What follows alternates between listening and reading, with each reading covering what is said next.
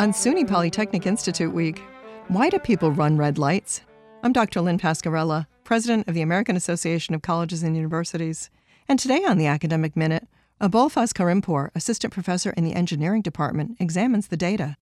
Red light running behavior is one of the riskiest behaviors at signalized intersections and is becoming a prominent cause of intersection-related crashes.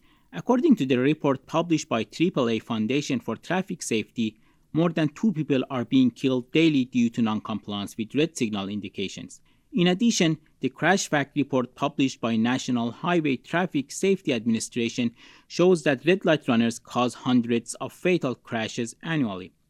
This study proposed a novel approach for estimating red light running at signalized intersections with greater accuracy than conventional methods. The proposed method utilized a mixture modeling technique and leveraged real-world data from the Advanced Transportation Management System installed, focusing on factors that characterize red light running behavior.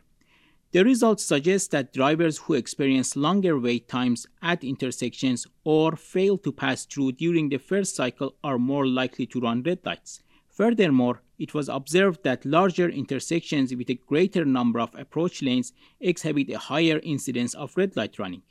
The calibrated models developed in this study can provide valuable insights into the influence of different intersection and corridor-based characteristics on the frequency of red light running.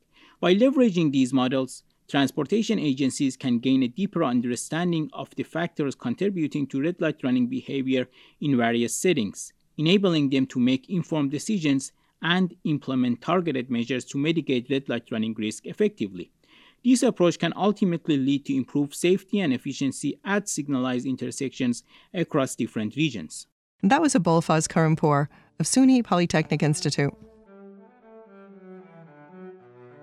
You can find this, other segments, and more information about the professors at academicminute.org. Production support for the Academic Minute comes from AAC&U, advancing liberal learning and research for the public good.